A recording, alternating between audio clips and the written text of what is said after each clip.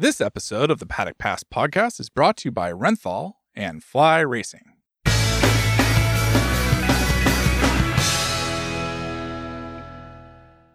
Bonanit. Welcome to the latest edition of the Paddock Pass podcast. That's the extent of the Catalan we're going to throw into this week's show, brought to you by Fly Racing and also Renthal Street. And speaking of Renthal Street, David and Neil, we've got a little interview with Cameron Beaubier coming up later in this show where we talk about setup for Moto2, how he's been adapting to the class in his second season and the chances of possibly getting an American into MotoGP later in the season. So are you both excited and pumped to hear what Cameron has to say? Always psyched and pumped to hear what Cameron has to say.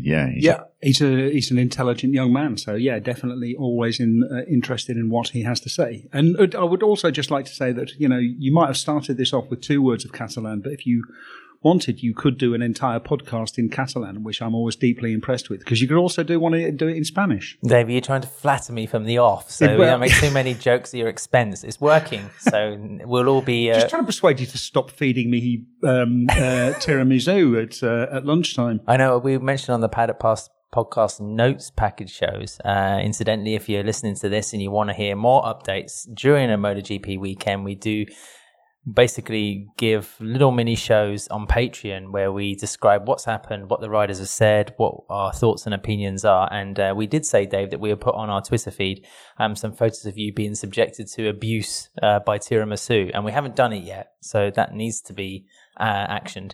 Of course, sorry, Neil, you know who we are by now. My name's Adam Wheeler, editor of ontrackoffroad.com, joined by Mr. David Emmett, who's been burning the Midnight Oil?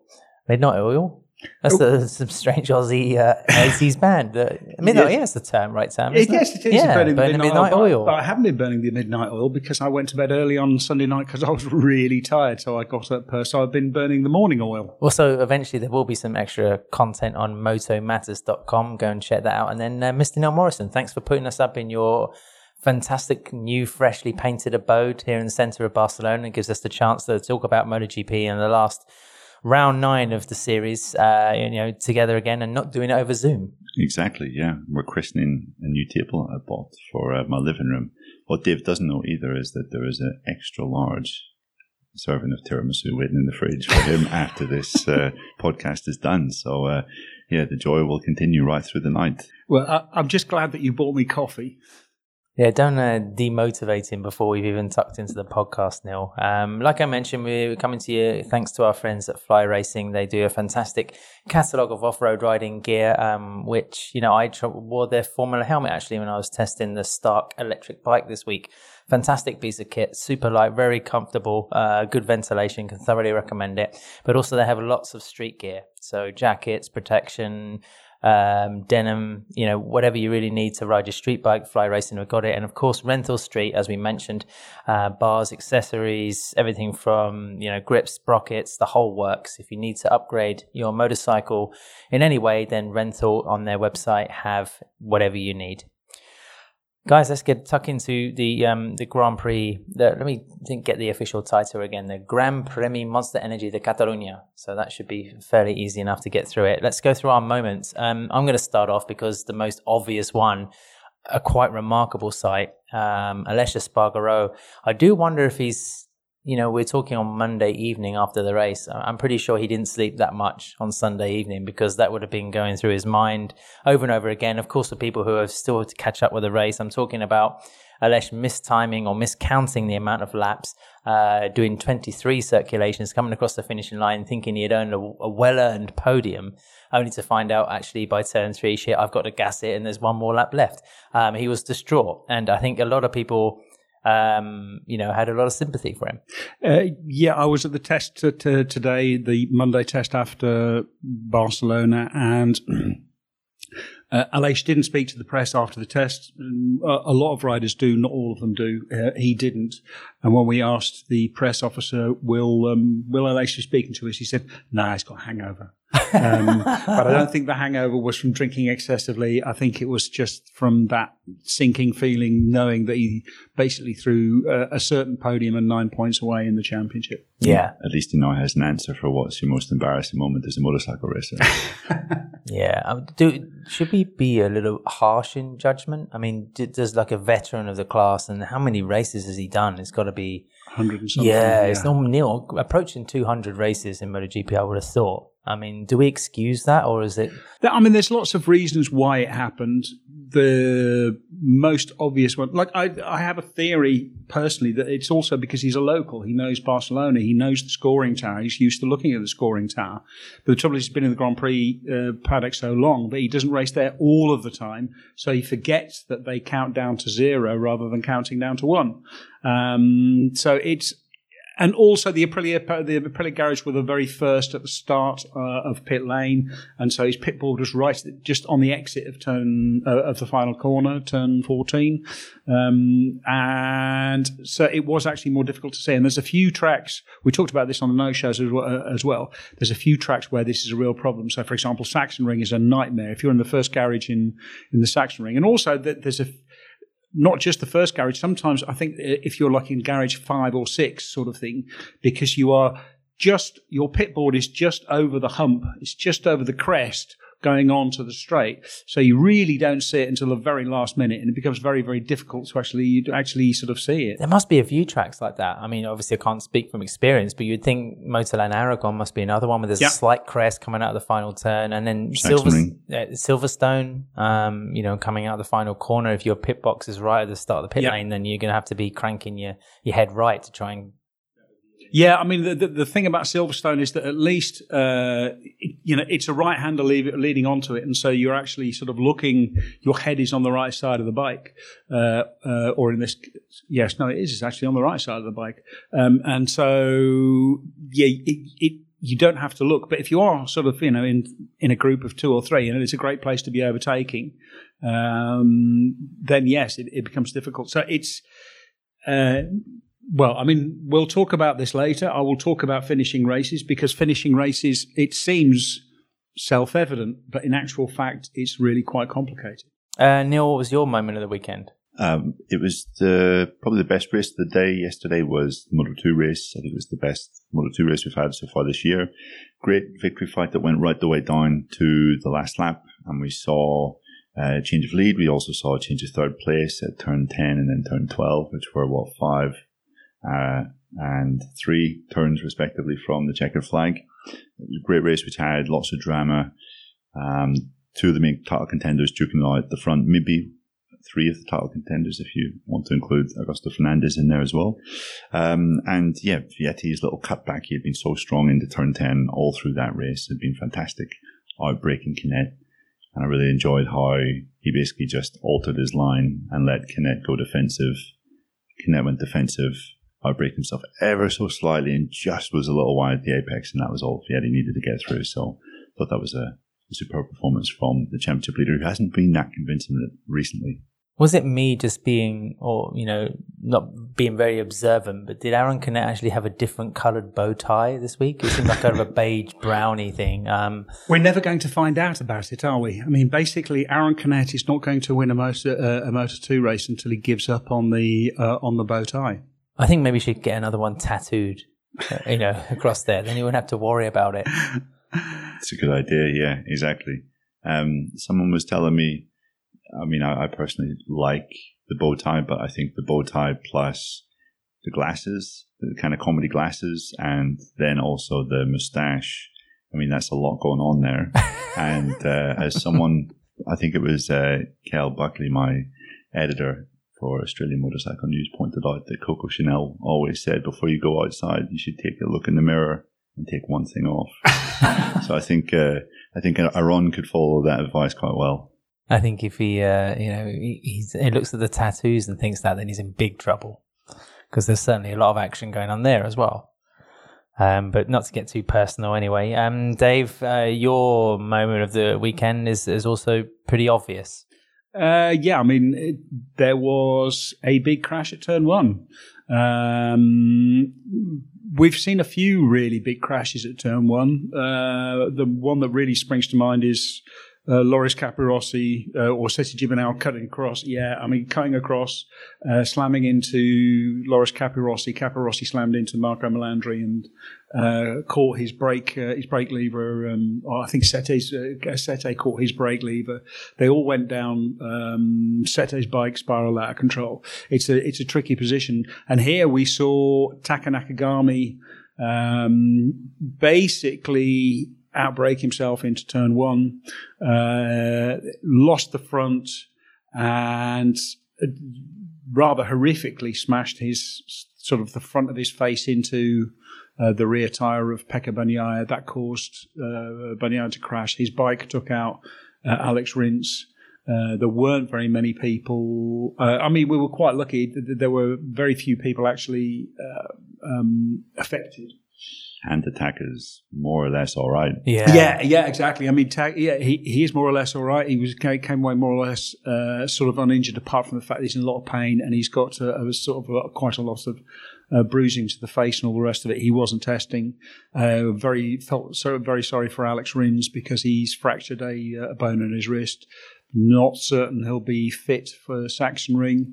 It's in his left wrist as well, so you really, it's what what you don't want if you go into the Sachsenring. Or Assen. Yeah. Well, the crash also looked pretty horrific. I mean, Taka's visor was ripped off. The helmet seemed to partially disintegrate on the front end. Yeah, I mean, it was an extremely violent. It was an extremely violent crash, and after there was a huge amount of criticism for Taka Nakagami. I'm not sure it was all justified. I went back and I watched the crash from the helicopter shot several times. And actually Taka made up most of his places from the start. So just in acceleration, he got a really good start. And so did Pol Espargaro, actually. From there, it gets a little bit sort of messier. He turns, he cuts across the nose of Pol Espargaro.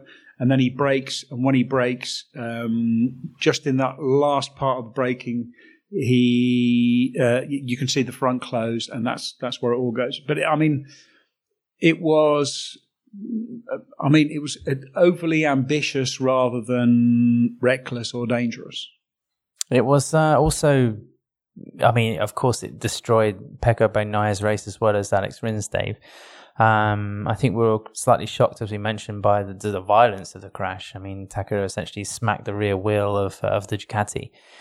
But like you say, it was a narrow escape. And that will lead us on to one of our talking points a little bit later, because I think, I do feel that Alex Rins had a bit of a bee in his bonnet from Mugello anyway when the pair clashed. And from what we were told that emerged from the safety commission when Rins brought up the incident, most of the riders said, listen, it was a racing incident. The Taka wasn't completely to blame for that accident.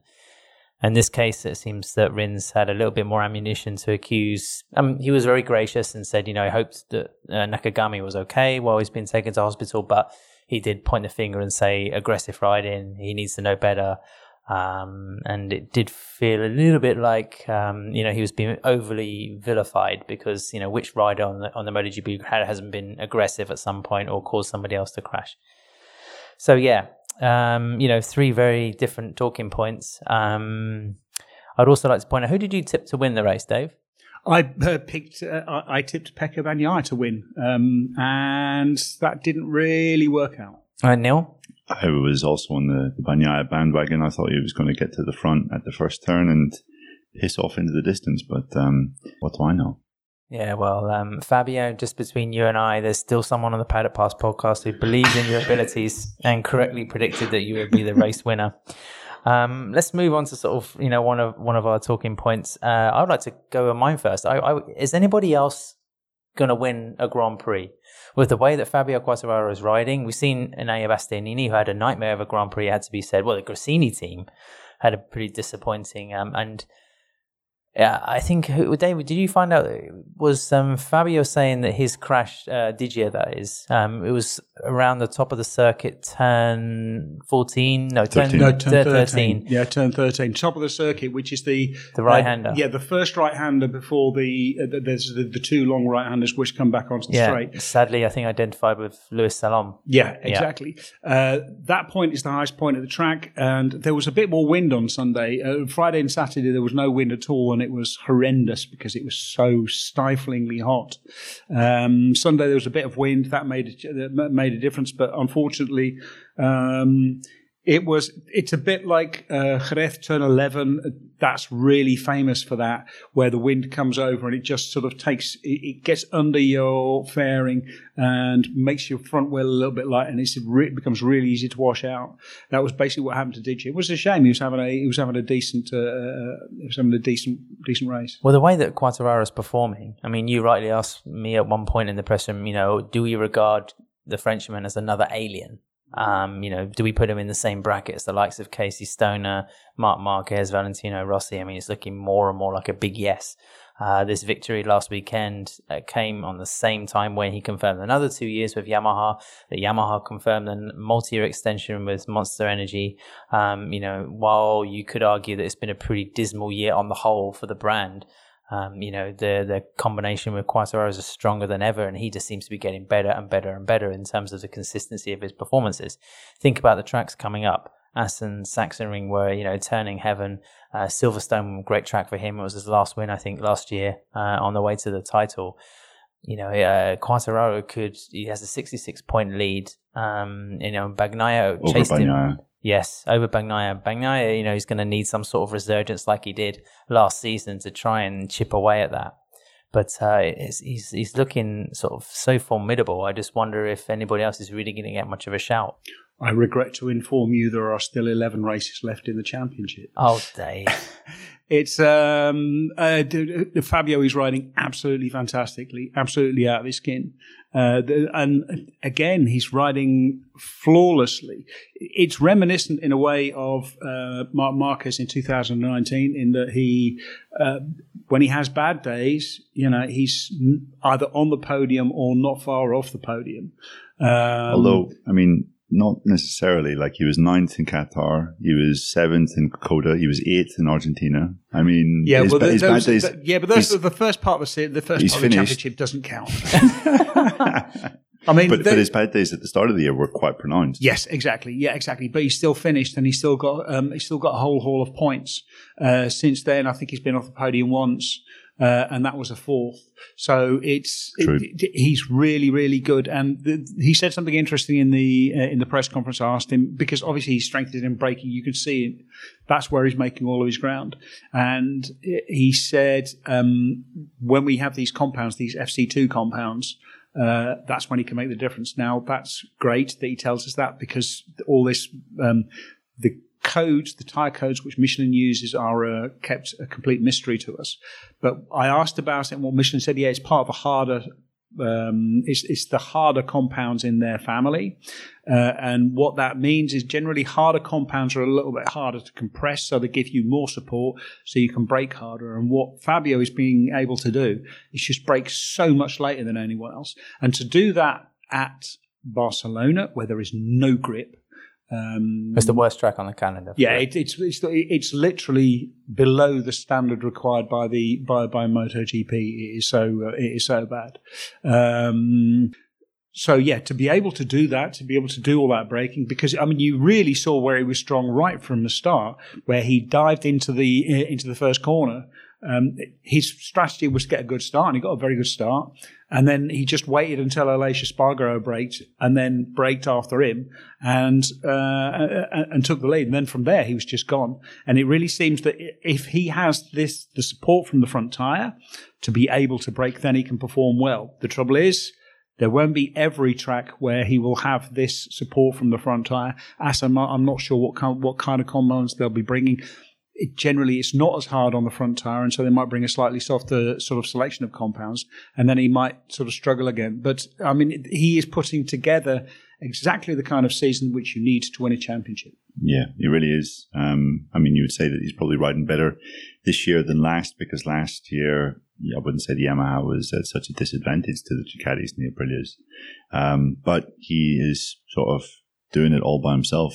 And you look at the race on Sunday, and there was hallmarks of Jorge Lorenzo, the way he started the race and then just took off from the first lap. I think his lead was around 3 or 4 tenths after lap 1. It was up to 7 tenths after lap 2. Then lap 3 was like 1.2 ahead. Yeah. And up until lap 14, he was still doing 1 minute 40s, while no one else could really get close to that.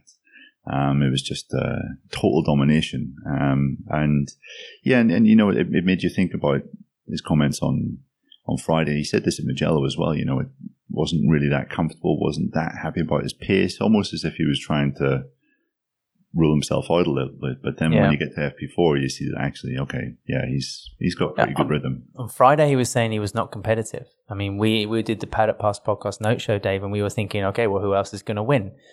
And again, what we were talking about results earlier on in the season, a lot of people were saying to him, they were expecting him to leave Yamaha. He was at too much of a deficit, and he's been repeating this mantra over and over that he's riding on the absolute limit of the M1.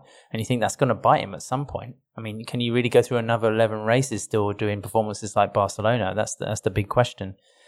Yamaha, Dave, I mean, you spoke with Lynn Jarvis in Jerez not too long ago, and they were making overtures and reassurances to Fabio Quartararo about what Yamaha will be doing to secure his services. And, you know, he was talking about it in the press conference. They're going to get extra engineers. There's going to be an extra onus on improving the package. You're going to have to cross your fingers that that's going to be the case. But still, Quartararo is unbeatable on what he has now. Last year, Neil, like you said, he had a little bit more support from Maverick Viñales intermittently, you know, when Maverick wasn't blowing a mental gasket. So I in between Bagnaia's ability to forage a fantastic lap time in qualification and put himself right in contention from the beginning of races, I just struggle to see. And a case in point, sorry to drone on, but Aleix Espargaro, I mean, he spoke to us on Sunday and we only got 2 questions to him in English before he switched to Spanish. He explained that Michelin had advised him to be over cautious with the tyres, and that's why Fabio Quartararo was able to exercise a degree of abandon and put those lap times down. And then Aleix suddenly found himself losing the race in the first 5 laps because the gap had been established and he was never going to get it back. And then he found himself defending from the Pramac Ducatis. So you do wonder why, you know, while Espargaro has a lot of experience in the class, he doesn't have experience in race winning management. So it's something that's a really important point, because the experience of leading a race, of being able to win, competing for podiums every week, you're doing a different kind of management. You're also I spoke to Peter Bomm about this before, I think after the race, you know, about these tyre compounds, and he basically said, like, you look at the tyre list, you know what you've got, you know roughly how the weekend is going to go, and then you can start to plan a championship. And it's much easier to plan a championship if you're not living from race to race hoping for a result. You don't start to think of it in terms of a championship. You're not putting together a campaign together. You're really just like going into every race saying, like, we've got to try to achieve something this weekend. Now Fabio can go into a race and go, okay, we haven't got the tyres that we need. Let's see, not just Fabio, because I interviewed Lynn Jarvis this weekend, and one thing that Lynn said was the group around him, Diego Gubelini and his data guy, they're really good. They are really, really good. That means that they're good at actually sort of putting a campaign together, understanding that, you know, a championship is 20 races long. And I think that you said it exactly right. That is where Aleix is struggling, is to put it all together. And also, in the last 2 weekends, Aleix has more or less admitted that Fabio, at the moment, is better in really crucial aspects of racing. I mean, he said at Mugello, he really struggled to get past the 2 VR46 Ducatis when Fabio was able to do it aggressively. He held his hands up and said, you know, Fabio is better at overtaking me today. And I don't know whether it was this weekend or maybe it was last, but he was saying also, he was asked about who's the best person with a full tank of fuel on fresh track with, the Dunlop rubber down from the Moto2 race. And he again was saying, I think Fabio's the guy at that. And we saw again on Sunday that Aleix admitted afterwards, like he was conserving his tires too much. And that way, Martin was able to get past him. And once Martin got into second on the third lap, I think we all knew that it was curtains. Basically, Fabio was already out of sight by then. Yeah, it is interesting that Fabio Quartararo's strength is the braking, because exactly, I mean, like, how do you overtake? You pass people on the brakes.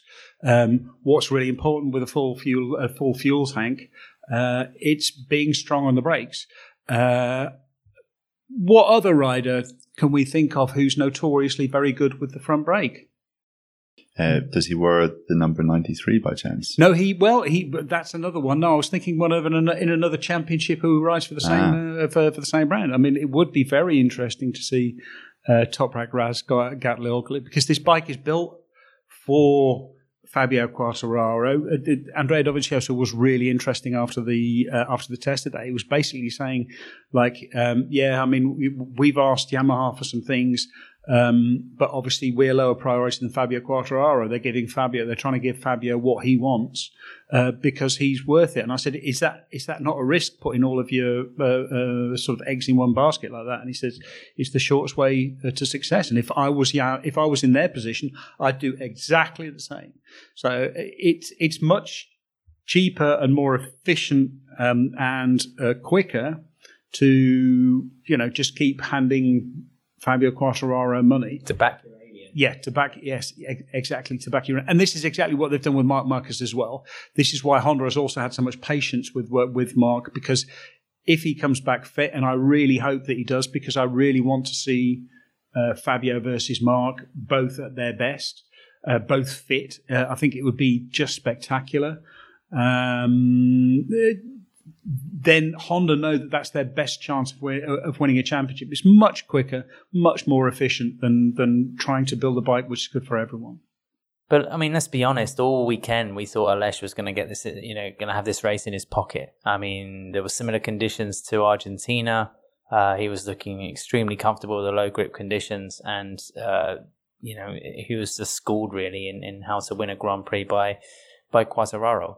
Yeah, and you said, I kind of agree with you that maybe he's going to get bitten at some point by this bike, because he is taking it to its limits. But he's finished every single race, and I don't have the exact numbers to hand at the moment, but I'm pretty sure Fabio's had less than 5 crashes this year. This isn't Marc Marquez in 2017, 2018, 2019 when he's having 25 plus crashes a year.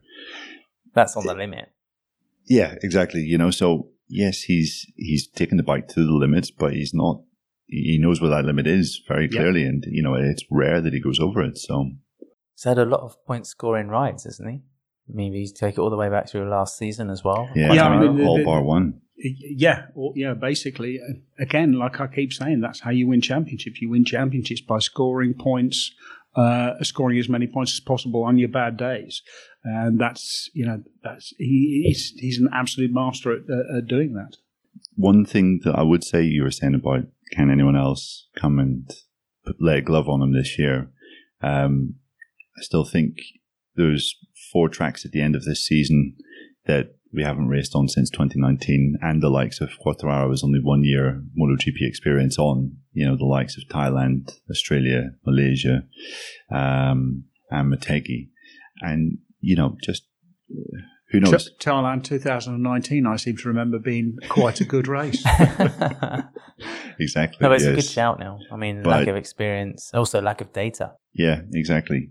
But I do also think that the next couple of races coming up, Germany, okay, last year he wasn't great at Germany, but still salvaged 3rd place. And the guys in front of him were Marquez and Oliveira. They're not going to be in front of him next weekend. And then Assen, and Silverstone, basically the 2 best tracks for the M1. So he does have a chance by the time we get into mid-August to be really far ahead of the rest. I mean, it's stupid to say nobody else is going to win a race, because anything can happen. I mean, look at Pecco Bagnaia. I mean, his race lasted 10 seconds through no fault of his own. So that could easily happen to Quartararo. But I just think, his form is scary. So, but anyway, on the podcast here, we will not be finishing a lap early. We'll be right back after this advert break.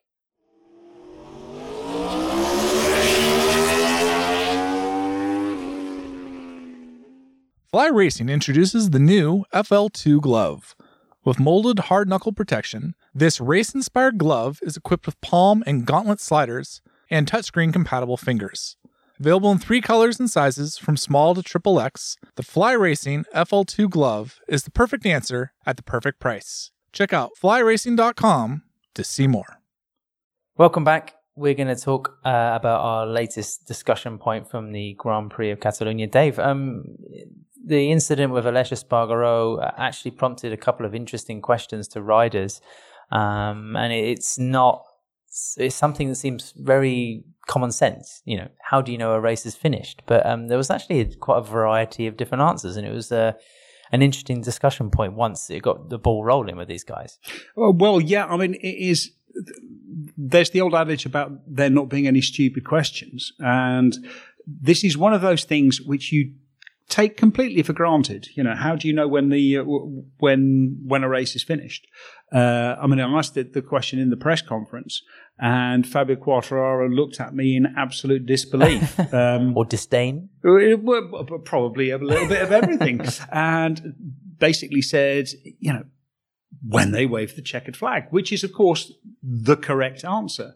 But they're not all just riding around sort of waiting until someone waves a checkered flag. There's a strategy to a race. You know, it's actually sort of taking time to put all of these things together.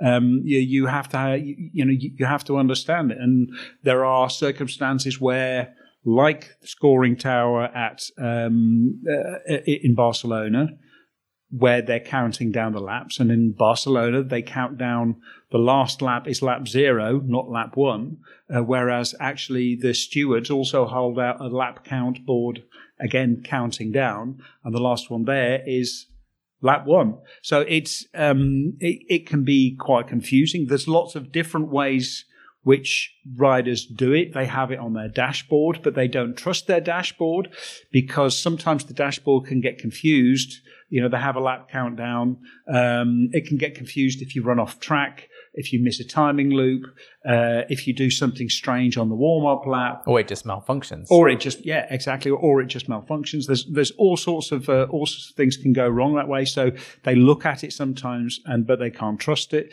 They always look at their pit board, but when they can see it. When they can see it. If you are in a group of 4 riders, and you just got involved in a really big battle in the last corner, then it can be very difficult, especially as Aleix Espargaro's case was, that when your pit board is the first on pit wall, it's much more difficult to look across at it. And also you've got lots of things on your mind. And like I say, 24 laps is a long, long race. You know, you're racing for basically 45 minutes. You can't go, it's not just flat out from start to finish, and especially not at a racetrack like Barcelona, where you have to manage the spin of the rear tire, because otherwise you just chew through your rear tire in no time. So you're having to think about, okay, these few laps I can push a little bit harder. Now I've got to back off a little bit. You have to know where you are. You have to know how soon the race is going to end. So you're keeping sort of you have to have a vague idea of what it was, and then you have to rely on something to tell you there are this many laps to go. And like I said earlier, I think in this case, Aleix Espargaro's local knowledge sort of cost him a little bit, because a lot of the Catalan riders, when you asked them, well, how do you know when a race is finished? They were saying, well, here, yeah, I look at the scoring board, a scoring tower, because I know it's up on the scoring tower. Whereas if you ask the non-Spanish riders, they were sort of like saying, oh, no, I look at my I look at the pit board, or I look at the stewards. But I think it was, sorry to cut across you, I think it was Johan Zarco who said that he doesn't bother looking at the lap counter on the pit board until it's coming down to 6, 5, 4, 3, 2, 1. Yeah, exactly. But I mean, you still have to know that it's going to be 24 laps and not 27 laps or 20 laps. So you have to know roughly where you are in the race before you start to look, and then you have to start to pay attention. But the other thing as well is if you're just looking for the checkered flag, on some tracks they're just behind the pit wall, ground level, and other circuits have like a stanchion coming out across. And what's curious about the Circuit de Catalunya is I'm sure there used to be a race platform where they waved the checkered flag. There is. There still is, but it's right at the start of the... Yes. It's right at the start, again, because the finish line, again, this is another curious thing about Barcelona, is there is a big gap between the start line and the finish line. The start line is probably 100, 200 metres further along than the finish line, and the finish line is right on corner exit. So you don't get a lot of time or space to actually see the finish flags. Whereas, for example, Mugello, it's a long way down the straight, so there's plenty of time to see it. And the other thing that some of the riders said was they also get a message on their dashboard, sort of thing, after the race. But it says it flashes red. Yes, it flashes saying session finished. But then also the point I want to make is that the Circuit de Barcelona Catalunya had a new pit wall, or the fencing was new for the Formula One, so it was much higher.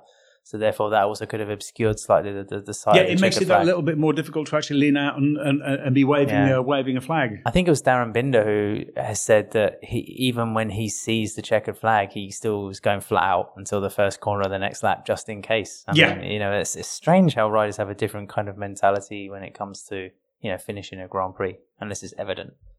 Yeah, I mean, you have to say that Aleix is in good company. Like through the years, like a lot of fairly high-profile riders have made the same mistake. Obviously, Julian Simon made it this track in his championship year in 2009 when he sat up and celebrated coming across the line, gifted the race to Ian O'Neill. For exactly the same reason, because he was looking at the lap counter at the top. And again, Julian Simon, I think, is local to Barcelona. Exactly, yeah. And curiously, apparently, the guy that was doing his pit board on that particular day now works at Aprilia for Aleix. So don't know whether that's a bad omen or not. But even on Sunday, you had, I think, Sergio Garcia misjudged his lap count in the Moto3 race. He thought he had an extra lap more than he actually had, and that's why he didn't make more aggressive moves on, I think it was David Munoz and Tatsuki Suzuki ahead of him to get second. So it's a curious one at this track. Didn't Tito Rabat miss time something at Valencia as well one year, where he didn't anticipate the checkered flag? Alex Rins did it at Brno a few years back. Kenny Roberts Jr. is one of the most famous ones, Estoril 2006. Yeah. In that fantastic race with Tony Elias and Valentino Rossi. That was quite the race in the end. When Rennie did it at Suzuka in 1989, but again, he thought he had an extra lap and he didn't move on Schwantz into the final chicane. And then McDoon did it famously at Nürburgring in 96 also, when he was fighting with, I think, Cadalora. But again, he thought he had an extra lap when he didn't, and therefore he was just sitting behind thinking, I'm going to make my move, and there's the checkered flag. So yeah, it's most curious to see it actually, celebrating.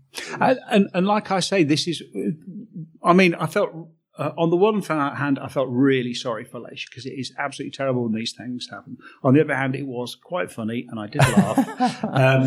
But like I say, the fascinating thing is it's one of those things you don't think about. Yeah, when is the race over? The race is over when the flag is checker's flag is waved. But it's a long race, and you have to figure out when you expect the checkered flag to be waved. And it's that one of those things that you just don't think about as an outsider, as someone who doesn't race. It's something you don't think about until it happens, and then you get a chance to think, oh yeah, hang on, how do you know the race is over? So I found it really enlightening just going around and asking the stupid question, how do you know the race is finished? It's we definitely know what Aleix is going to be asked about in his first media debrief in Sachsenring next Thursday. How many laps? Yeah, actually a good point, because Sachsenring has the most amount of laps in the whole calendar. I think it's a little Abacus in the front there, just moving the balls over as he crosses the lap. Or maybe they could have a mechanic with a set of balloons and he could let one off as he goes by every lap. On the subject of misjudgment, Neil, something you wanted to talk about was the rap that the stewards, the race direction had again over the judgment for the Nakagami incident. It seemed to flag up a little bit of consternation some riders have been having on the way decisions are made, how quickly they're made, and the ramifications. What did you want to say about that? Yeah, I mean, I think that was another talking point from the day, really. Obviously, Alex Rins and Francesco Bagnaia, the two guys that were punished for Taka Nakagami's wayward kind of movements at the first corner, basically came out and criticised the FIM stewards that decide on penalties for these kind of incidents. And I think it was quite an interesting topic. I mean, both of those guys were saying that the current level of stewarding in the World Championship isn't at the required level for MotoGP. It should they either need rethinking, they need more consistency, or they need new personnel. Fairly strong words, but by the same token, Dave kind of alluded to it earlier. I don't think it was an absolutely chronically it wasn't outrageously stupid thing that that Nakagami did going into the first turn.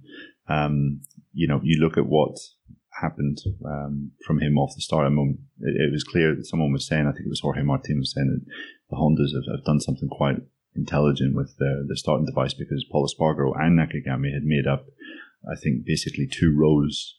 They both started in the fourth row, and I think they were entering fourth and fifth into turn one. And Taka was fourth, I think, when he was sort of midway through the braking phase, and then he seemed to get a bit crossed up. That's when he took the front. So it wasn't as if he kind of like torpedoed someone from miles back, like we saw at Motegi a couple of years ago, turn one there. But I think, does he deserve a penalty? I think, he probably did on this occasion, because it was still pretty irresponsible. The fact that he crashed and got all crossed up and almost got quite nervous by the fact that he was so far up the track. I think that was maybe, it wasn't great, was it? At such a critical point of the track, which is dangerous and has historically seen some ugly crashes. It's just, so I do think that he does deserve at least some kind of penalty. And I think it contrasts to just some of the decisions that we've seen recently with the FIM stewards and with Freddie Spencer, who kind of heads up that group. Look at Mugello, for example, with Dennis Onju and Tatsuki Suzuki in the Moto3 race. They kind of were going for the same bit of tarmac coming out of turn one. They collided, Onju went down, but it didn't necessarily look like Suzuki was doing anything ragged or unsporting on that particular occasion, yet he copped a long lap penalty. And I think it's this kind of inconsistency that we see. I know that you have to treat almost every incident separately, and they have to use their ideas for that. But I think on occasion we do see a bit too much inconsistency with some of the stewarding, and maybe it's understandable why some of the riders are maybe a bit concerned. Yeah, the other things, or the impression I got from the riders is, especially about Taka, is that this isn't the first time. There was the incident in Mugello. What was interesting was Alex Rins was saying, look, we talked about it in the safety commission. I showed it to everyone, and half were saying, it was Taka's fault. Half were saying it was your fault. Most were saying it was a racing incident. But there was a lot of criticism of Nakagami's riding, that he was consistently dangerous. And this, I think, is the race direction's biggest failing, that they don't punish patterns of behavior, if you like. They treat each incident separately unless you have a prior punishment. So as soon as you get a penalty, then that is held against you in the future. But if you haven't had a penalty, then you get a new chance every week. It's like a warning. Yeah, exactly. I mean, I know it leads to inconsistency, Dave, but isn't it better to have almost an independent review of each incident as you go along? Almost like a football referee is not going to be showing yellow cards every 2 minutes for every foul in a football match. Yeah, but there are varying degrees of incident. Well, that's the idea with the FIM stewards. I mean, there's the race direction, again. A lot of riders were criticising race direction when it wasn't really race direction. It was the stewards that they wanted, because the stewards aren't responsible for the stewards responsible for judging penalties. Race direction is in charge of running the race. There's a lot of people in race direction who review every single incident from lots of angles, and If they think there is any doubt at all, it goes up to the stewards. The stewards then look and make a decision on it. In this case, they decided against it. I think,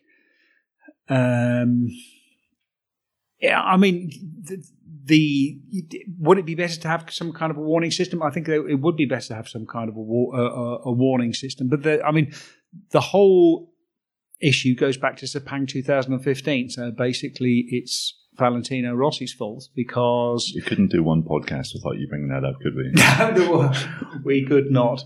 There was the clash between Marquez and Rossi at the time. It was still just race direction. The race director was there to judge. Mike Webb. That was probably the highest pressure decision he or anyone in race direction has ever had to face. Afterwards, there was the two most powerful riders in MotoGP went to race direction to discuss it and to debate what happened and all the rest of it.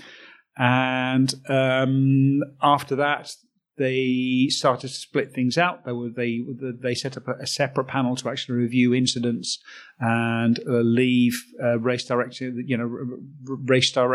to get on with it. Then it was the race director, and then eventually they replaced that with the FIM stewards. One of the criticisms also was that Freddie Spencer was a great racer, but he hasn't raced a motorbike for 40 years, and they really need someone with. I think it was Alex Rins said, modern experience on a modern MotoGP bike. Yeah, I mean, Rins was fully venting, wasn't he? Yeah, I mean, Alex Rins was properly livid, and I can understand it in his situation. But I just don't feel that they're doing that bad a job. I don't know. It seems a contrast to maybe a season or two ago where we were seeing Moto3 penalties handed out a ridiculous rate. Even also post-race, we went through a sequence where the race classification was being altered every week. Yeah, but I mean, yes, it did take. They have got a bit better in that, but they're still. I think they're still being a bit unclear. And the point is, there is an absolute feeling of inconsistency because you never know what's going to get a penalty and what's not going to get a penalty. They never, the stewards never speak to the press. They never explain. There was a brief statement at the bottom of the MotoGP press release after the race. But it doesn't feel like there's any accountability. There's no explanation. Would they benefit from having just somebody from the stewards coming down to talk to the media for 10 minutes after every Grand Prix? And if there was nothing to ask, then you're there for 2 minutes. But otherwise, you might face an inquiry about a particular incident throughout the weekend. Yeah. I think they've maybe, or Dorna has made the point in the past that they don't have enough time in the day to explain every single thing that they've had to do or had to make a judgment on, which is absolutely fair enough. However, maybe with some of the bigger judgments that we've had that have really affected the outcome of a race, I think maybe do deserve a 5-minute explanation. And I'm not even saying come down to the press office, even just stand in front of a camera and be filmed and let us watch the contents of that film, because I think we mentioned before, some of the thinking behind Mike Webb's decisions when he was race director and he was responsible for these penalties. You would think, what's in the race? That's maybe not the best thing. But then when you spoke to him afterwards and understood his reasoning, you would think, I actually see your point of view. That is quite a different way of thinking and quite eloquently expressed. Yeah, because we used to be able to just walk into his office to ask him about it. And the point was we could walk into his office and ask him about it because he knew we would only be up there once, maybe 3 times a year because there was something very specific. And it was never a problem. And Mike is just an incredibly thoughtful and was always very careful at explaining exactly what he was doing. So to me, that was the ideal way of doing it. I understand it can be a bit difficult. I think what Dorna have done quite well is they have been making this series of video interviews where the race director explains, okay, this is how we decide all of these things, and then there'll be an incident, and usually a week later there'll be a video out saying this is the interview we did. They've also made an enormous amount of work for themselves with, for example, track limits and stuff. There is now so much video to review that it becomes very, very difficult. I mean, if you think about labor intensive, exactly. If you think about how many penalties we get on a Sunday morning, especially from Moto3, because a whole bunch of people have been following each other or exceeding track limits or God knows what else. Places like Misano where there are the 30. Moto3 riders will all do sort of 20 laps in practice, and there will be perhaps 6 laps which didn't involve a track limits warning. So they have made an enormous amount of work for themselves, and that's meant they've got no more time to do these again. I think it's to the detriment of the series. The race direction really need a PR offensive. And I think it's been pointed out quite a few times in F1, they provide a press release with full explanation. And I'm not saying, again, that this should be a thing which is explained for every little misdemeanor that happens in a race. And yes, they did actually provide an explanation in a press release on Sunday, but I think that needs to be a regular thing because we haven't really seen that so often with previous penalties or lack of penalties that have been given out. Well, I'm going to issue my own gagging penalty to David and Neil while we have a quick ad break, and then we'll be back straight afterwards to hear from Cameron Beaubier and also pick our winners and losers from the Grand Prix de Catalunya.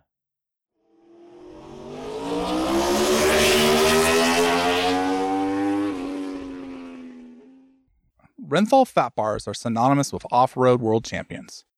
The Renthal Street Fat Bar draws from decades of experience to create the ultimate 28mm handlebar in a range of street-specific bends. Whether you're looking to alter the height, width, rise, or sweep of your handlebar, Renthal Street handlebars offer a bend to suit your requirements. Use the WorksFit handlebar comparison tool at renthal.com to find the perfect bend. Paddock Pass podcast is back. We're going to stop talking for a moment because we spoke to Cameron Beaubier for our very first Renthal Street session of the season, and here is what the American had to say about some of his progress in his second Moto2 year. Cam, so thanks for joining us on the podcast. It's great to talk to you, even though we're both getting a bit sweaty here in Mugello. First off, what's it like to ride a Moto2 bike around here? Because we see Mugello on the TV. You've ridden it a couple of times, of course, so it's not completely new to you. But it must be pretty thrilling as race circuits go. Yeah, thanks for having me. And Mugello, man, it's a really beautiful track. It's a really cool track. I tell people, like, they ask me what my favorite track is over in Europe and stuff like that, just from back home. And I tell them, like, even though I struggled pretty bad here, especially last year, I struggled all weekend long, Friday, Saturday, and then was able to put a good result together in the race with an 8th. But man, something about this track is so hard to learn because it's pretty fast. There's a lot of like fast rolling flowy corners and a lot of blind rises and stuff like that where like you come over a rise and you can brake a little later to make up some time, but like there's just a fine line here of being too aggressive on the brakes and just like letting the bike flow. So it's a pretty tricky track, and not gonna lie, just getting a toe around this place makes life a lot easier. But it is just like a beautiful track. Like I was saying, this is one of those tracks where if you could just come ride, do like a track day, and get a handful of buddies together, like this would be the place I'd pick because it's just such a iconic track. You know, you're rolling through the Tuscany hills and all that, and it's a really cool place. We're here talking for the Renthal Street sessions. I mean, I know you're a big off-road rider yourself. You love your motocross. Any experience using Renthal bars in the past? Yeah, actually, I like the Renthal 997 bend, and to be honest, that's the first thing I do on a dirt bike. When I get a new dirt bike, and luckily I was able to get, riding for Yamaha for so many years, I was able to get a new 450 pretty much every year, which is pretty cool. And that's the first thing I'd swap out is bars. So yeah, I really like the Renthal bars. Well, listen, I mean, we're here to talk about Moto2 and your current job. It's I guess being in your second season, everything must be coming a little easier, a little quicker to you, because not only did you have to get your head around the bike last year, but also the whole different circus. And I think it's been clear to everyone watching this year that with the results, the lap times, the speed and everything, things are coming much faster to you. Is that the case? Yeah, I think so. I mean, it's definitely tough every weekend. You know, it feels like it's just like an uphill battle every single weekend, but I think that's just the nature of this class. But definitely putting to use like all the work we did last year, the ups and downs we had, and yeah, just coming to all these tracks and knowing where I'm going, being able to look at some data and, you know, what gears and just everything I was doing last year is a real big help to me. And just rolling out more confident in first practice when all these guys are you know, within a second of the lap record pace in first practice is it's a lot better this year rather than last year going to a new track and just scratching my head after first practice, just being like, how the heck am I going to be competitive this weekend? So it's been better. It's still been pretty tough, you know. It's just incredible how competitive this class is, really, and just how fast everyone is. You know, I said it before, I'll say it again. I mean, obviously these guys are the best guys in the world, and if you're just a tick off, you're way down the timesheet. So it was really confidence inspiring, being able to, you know, put my bike on pole in COTA, track I obviously know well, and then obviously, yeah, being able to qualify up front in Portugal. I'd say we've had a little drought of bad luck just with, you know, what happened in Portugal with everyone going down there, and then COTA, I get to the last, I mean, for example, COTA, had a really good weekend, pretty much the whole weekend up until the race, and then had a handful of false neutrals. And to be honest, I was pretty bummed with riding around in fourth place there at the end. But I mean, it was going to be my best result of the year, but it was the circumstance. You know, I put it on pole. I knew I was fast in practice, and I knew I had a really good shot at the podium. So it's fun. You can look at it any which way, but we've definitely been consistently faster in practice and been upped our game in qualifying, which is a big key in this class. And still got a long way to go, but I'm decently happy with the way it started. Can you describe to people what it's like to race the Moto2 bike? Because now you must be very familiar with it. You must make it feel more like your own. I mean, you rode some pretty advanced stuff, you know, in Superbike and did incredibly well. So, you know, I imagine last year it was a little bit of a puzzle trying to get this machine to your liking. But what's it like as a palette? Is it quite easy to adjust to what you want, or is it a bit more complicated than that? To be honest, these things are so adjustable. There's so many things you can do to this bike, and they're very finicky from what I've learned. Wheelbase to ride height to rake in the front, in and out, and swing arm angle. There's just so much you can do to these things, and I feel like last year we've learned the hard way. Just trying to change the thing too much. Struggling with something and then making a change and then going out and not really riding it to the level, like pushing on it as hard as I would if I was comfortable and I knew the bike. So this year we've definitely taken like a little bit different of an approach. We've got our bike, Stu's got the bike in like the ballpark, and we make, you know, subtle changes here and there. And I really think that's the key in this class. You don't want to be changing too much. Yeah, because I think people have the idea that Moto2 is very much a stock class. I mean, if you want to pull a crude kind of comparison, you could say it's a NASCAR version of bikes, you know, in Grand Prix level. Did you kind of have that impression before you came to Moto2? And are you surprised by actually how many kind of options you do have with a bike? I was pretty surprised with how many options we have to just chassis changes and stuff like that.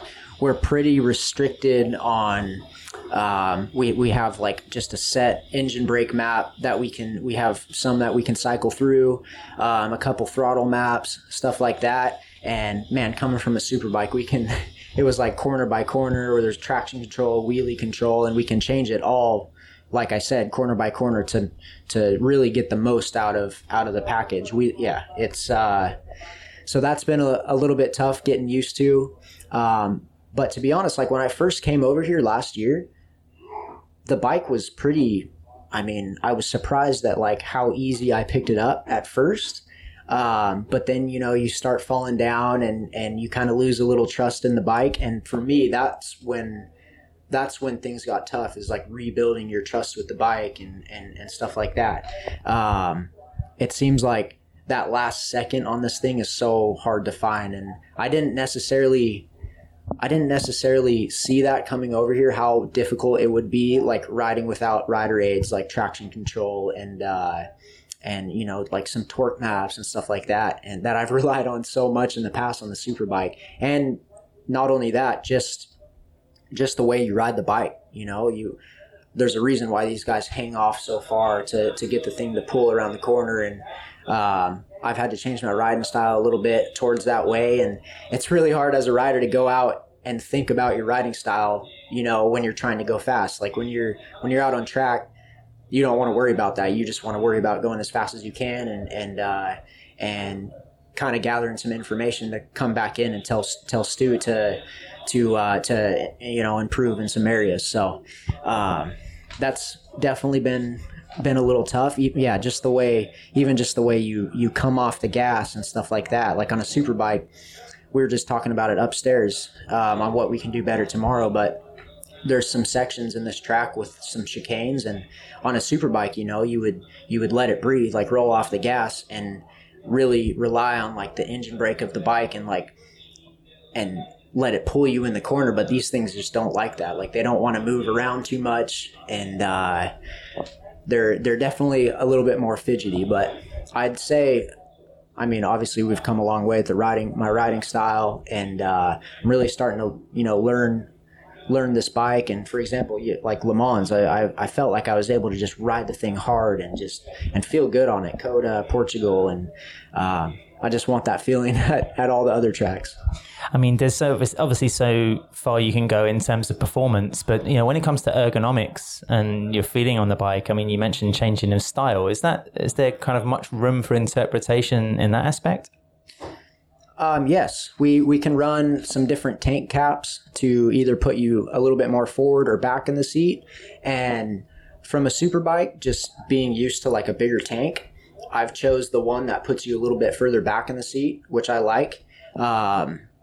And just like riding the Superbike for so many years, like you spend a lot of time up on the tank and you have like that support, you know. And there's been a couple times where we go back to the smaller spec tank cover, just trying to, you know, change up my style to be able to hang off a little bit more, but I always revert back to the bigger one. We've also messed just with, you know, foot peg adjustment going up, just to see if I could get a little more leverage to hang off the thing a little bit more. And it all kind of comes back to just trying to get me to pick the bike up a little bit more, getting off the corners.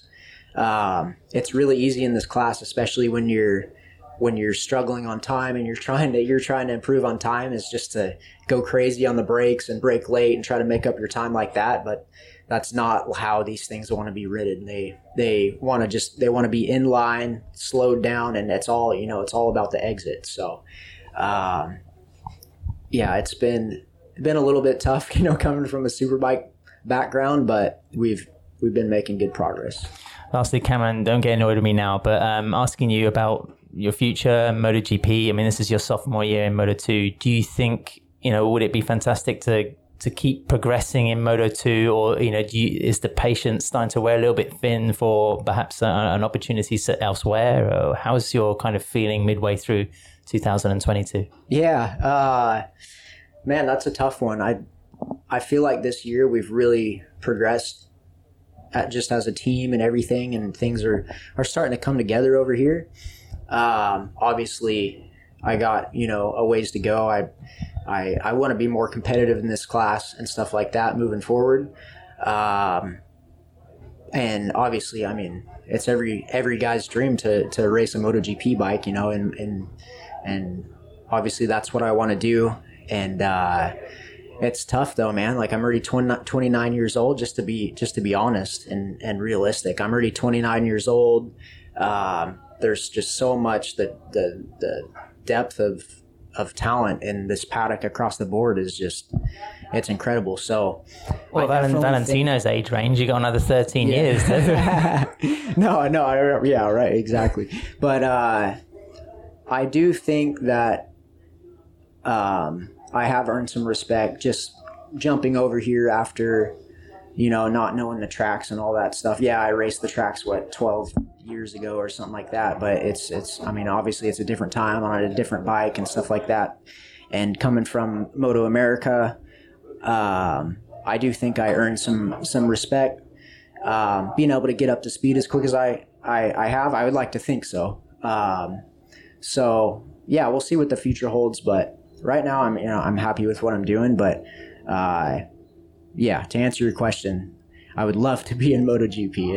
It'd be amazing. Well, listen, Cameron, thanks for joining us for this Rental Street session. Best of luck for the race tomorrow. All right, thanks, man. Okay, guys, that was great to hear from Cameron there. Let's quickly wrap up, some of our winners and losers from round 9 of MotoGP this year.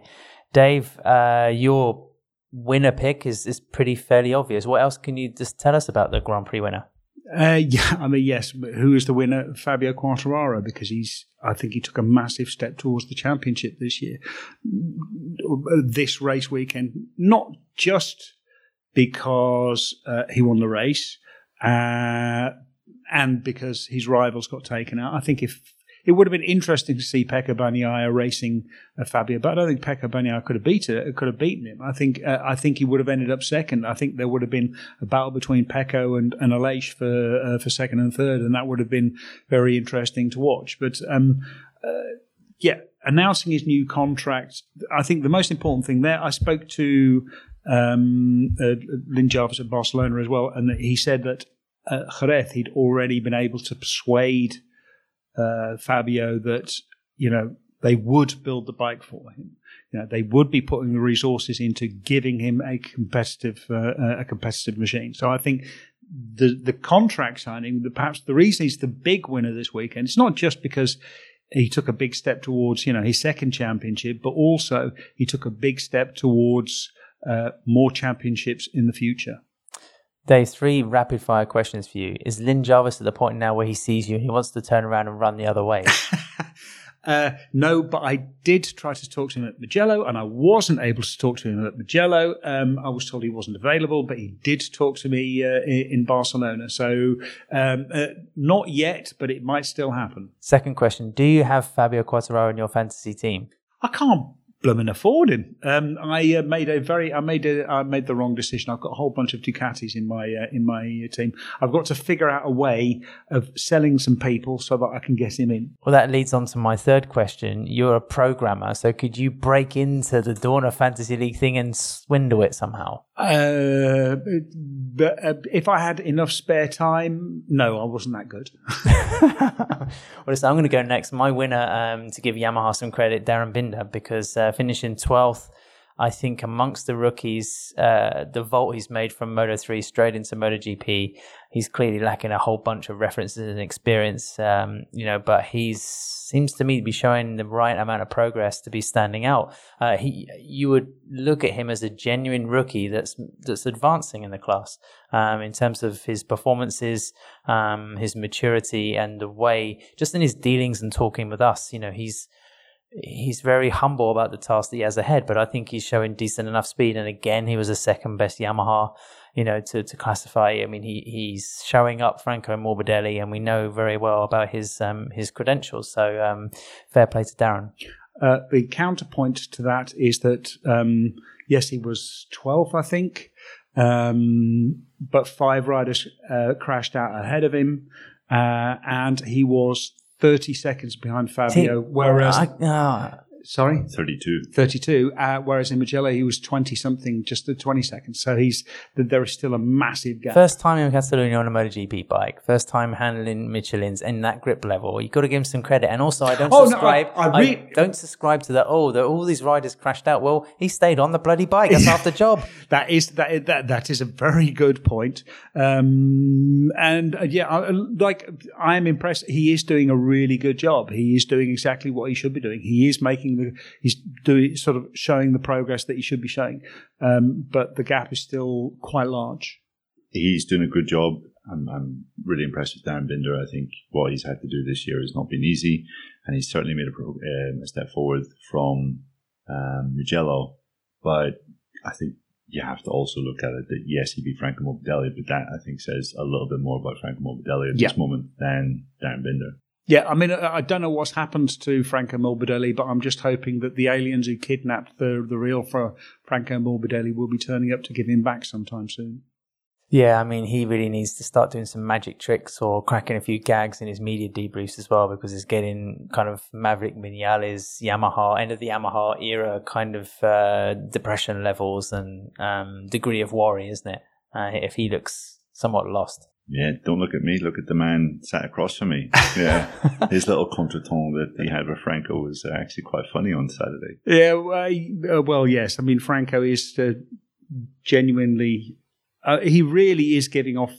I mean, like even Maverick Vinales was easier to deal with than Franco at the moment. Franco's always a little bit sort of warrior poet style. He sort of comes out with these little enigmatic sayings and things, and you sort of go away and wonder if he said anything. And now his enigmatic little poems are becoming almost monosyllabic and quite irritating. Neil, is your winner the possessor of the finest nickname ever known in MotoGP history? Why, yes, it absolutely is, Adam, and I'm not just choosing him for your pleasure, because he actually had a fine race on Sunday.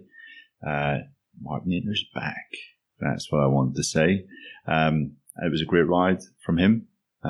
He said that basically from Jerez, I think it was, he started using a setting that was very similar to Pecco Bagnaia. Basically had no front feeling, and he basically lost all sort of confidence with the front end. Felt completely on the limit with it. But I think at the behest of his Öhlins technician, on Friday in Barcelona, they went back to a setting from the start of the year, and it just seemed to give him his confidence back.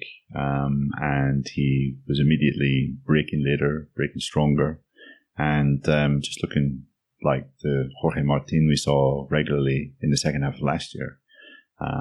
Also, not just the fact that he finished second, but also I think over the weekend, Paolo Ciabatti said that Ducati might not make the decision regarding who will be Pecco Bagnaia's teammate in the factory team next year until after the summer break, maybe August. Originally, it was going to be made after this weekend or during this weekend in Mugello. But it seems that they're maybe willing to push that back a little bit, and that could also play into Jorge's hands as well, because Bastianini had a tough weekend, crashed out for the second race in succession. If Martin can put a few decent races together, get a couple more podiums, suddenly you have to think he's back in the mix for being a potential factory man next year. Well, he still has to go for surgery, and that was something we've been saying all along. He went today. Okay. So then we have to find out if that's worked and, if he's still going to be dealing with a sleeping right hand or whatever the issue was in Le Mans. And that sets us up, Dave, really for your loser, because, there is, of course, the tug of war for the second Ducati seat, going on. And it wasn't a great weekend for your loser. It wasn't a great weekend for my loser. Enea Bastianini, I mean, so far he's been sort of up and down, but he's generally bounced back after a bad weekend. But he crashed out in Mugello. He's crashed out again here. He said he didn't really have an explanation for why he crashed. I mean, I think it was one of the left-handers where he crashed. So it was just asking too much of the tyre. He didn't have a particularly fantastic qualifying either. Enea Bastianini is very much up and down. When everything comes together, he's just astonishing. But not everything comes together all the time. And I think this is going to be a problem for Ducati going forward, because they have all of this talent, but all of them have exactly the same flaw, which is they're either brilliant or they're useless. And what they really need is riders who are either brilliant or just very, very good. And that's the real problem at the moment. Then again, this is Bastianini's second season. There is room to grow there. Perhaps it would be better for him to go to the Pramac seat. That might be a better destination for him. It might even be better for him just to be given, a full factory bike, for more support, and stuck in and left in the Gresini squad. But it looks like they've got other plans for Gresini. It looks like Miguel Oliveira is going to end up there. So yeah, I mean, it was one of those frustrating weekends watching Enea Bastianini. It's always frustrating seeing a rider can be great be mediocre. Neil, you highlighted the bracket of races that MotoGP hasn't visited for a couple of years now due to the pandemic. If you had to pick between Bastianini and Martin at the moment to excel on tracks they've got barely any mileage on a MotoGP bike, tempted to highlight one or the other? I would. Thailand. I mean, Thailand is a lot like Austria. Phillip Island. Who would you want to bet there? It's a tough one, isn't it? Yeah. I mean, you tempted to say Martin for pure talent, but then Bastianini they are quite evenly matched, aren't they? Yeah. And their flaws this year have been quite similar in that they've been incredibly inconsistent. But when they have been good, they've been excellent. Well, that's why it's hard for maybe Ducati senior management to pull the trigger and make the decision, like you said earlier. What an incredibly luxury problem to have, by the way. It is. My loser from the Grand Prix, I was tempted to pick Joe Roberts, actually, because he looked to be striding away with that Moto2 race. Just 1 week after having a great appearance in Mugello, you thought, wow, he's really going to get some momentum building into this season. Then, to tumble out of action at turn 5, bitterly disappointing. I mean, that was a Romano Fenati-esque bin, wasn't it, from surefire victory position. But I also want to lean towards Honda because, we saw Stefan Bradl barely last any time in the race at all. Taka Nakagami we've covered comprehensively. Paul Espargaro had a problem with his rear Michelin. He didn't even finish in the points. It's the last, yeah. So that's pretty miserable reading. I think the only thing that gives HRC some crumb of salvation was Alex Marquez after having an incredibly fast crash on the last corner on Saturday. Suspicions of concussion that were either covered up or didn't exist. And he had ignored. Just, it doesn't matter. It's only brain damage after all. Who cares? What's going to happen next is they'll all be banging their heads against the wall trying to knock themselves out a little bit because it might make them a little bit faster. Well, he had a sore left arm, but it was a great ride. Neil, I asked you just before we started recording if that was actually Alex Marquez's best result of the season in 10th, but you said it was his second best. So. You're not too far wrong, Dave. Maybe a bizarre crash and a bit of being punished and banged up actually leads to an improvement in performance. But again, as you pointed out earlier, some people did crash, but Alex didn't on that occasion. So Honda are my sort of quasi losers. So by that token, I can give you a cheeky dig to the mush and say it will improve and enhance your writing in the coming days. I have to say that I have vivid memories of being a teenager and being at a party one night and drinking an unsuitable amount of alcohol and feeling not particularly fantastic the day after I'm going to play rugby. And actually, it was one of the best games that I played because I was in so much pain and discomfort that I really didn't care what I was doing and whether it hurt or not. Things couldn't get any worse, so I might as well go out. Vision of Dave being the late Jonah Lumu and bashing his way through. Just breathing on the other players. Yeah, I have one question before we wrap up. Hang on, we need to hear Neil's loser from the race. Let's hear Neil's losers for the... Well, it's quite an obvious one, but Pecco Bagnaia, just because that was his third non-score of the year. Add in the fact that he was 15th in Indonesia, and he's essentially given up 99 points, and we are 9 races into the year, not even halfway through the season yet. That is a pretty big obstacle to overcome for Pecco, 66 points back in the championship now. I think we've all been expecting Pecco to pick up a head of steam after his successes, but we've had that weird run of races from Le Mans, where essentially the rider who won the previous Grand Prix is then crashed out. Pecco won in Jerez, then crashed out at Le Mans.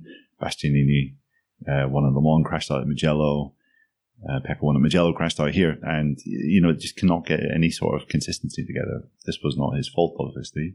Was on for, I would say, at least a podium on Sunday had it not been for that first corner incident. But he's a long way back in the championship, and Germany and Netherlands have historically over the last couple of years been Ducati's 2 worst tracks in the calendar. So even if he performs well, it's going to be tough for him to get in the podium at either of those races when Quartararo's in the form. It's going to be very interesting because, again, I think it will be decisive in a way. If we're coming up to Ducati's 2 worst tracks, it's going to be really important for Pecco Bagnaia to salvage whatever he can. And so if he can come away with maybe a 5th or a 6th position, turns out to be a fantastic result at the Sachsenring because it's going to be so important. But the 22 bike is already much, much better. It already turns. But Pecco Bagnaia was saying today that, what we lack, because he was asked, what do you need to beat Quartararo? And he said, more turning. But then he did say, we've already got a lot more corner speed, a lot more than previously. So that's really going to help. But I think it's going to be a matter of damage limitation. And we're really going to see something in the we're going to see the way that the championship plays out is going to be in part determined by how many points Pecco Bagnaia can score in these tracks, how many he can come away with, how he can limit the damage. Well, he was quite nonchalant in his debrief actually on Sunday evening. I mean, he kind of smiled and said, I caught back 70 points in 5 to 6 races at the end of last season. So, I can get back 66 with more than a half a season to go. So you've got to admire his confidence really when it comes to that. Dave, Neil, fantastic to talk. We're going to, goodness, it's been 9 rounds of the season. It feels like 19 already in some ways. But only 11 to go. Yeah, only 11 to go.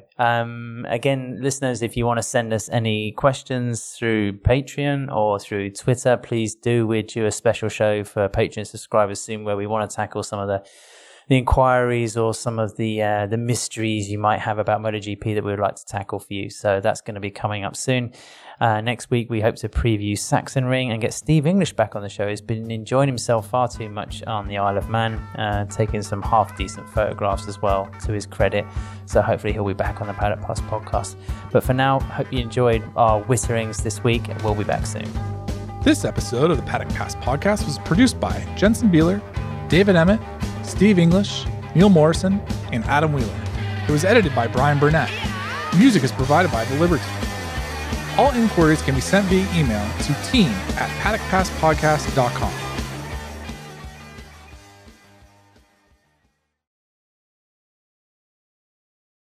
And this is just for you, JB. Sorry. Sorry, I forgot you were in the room.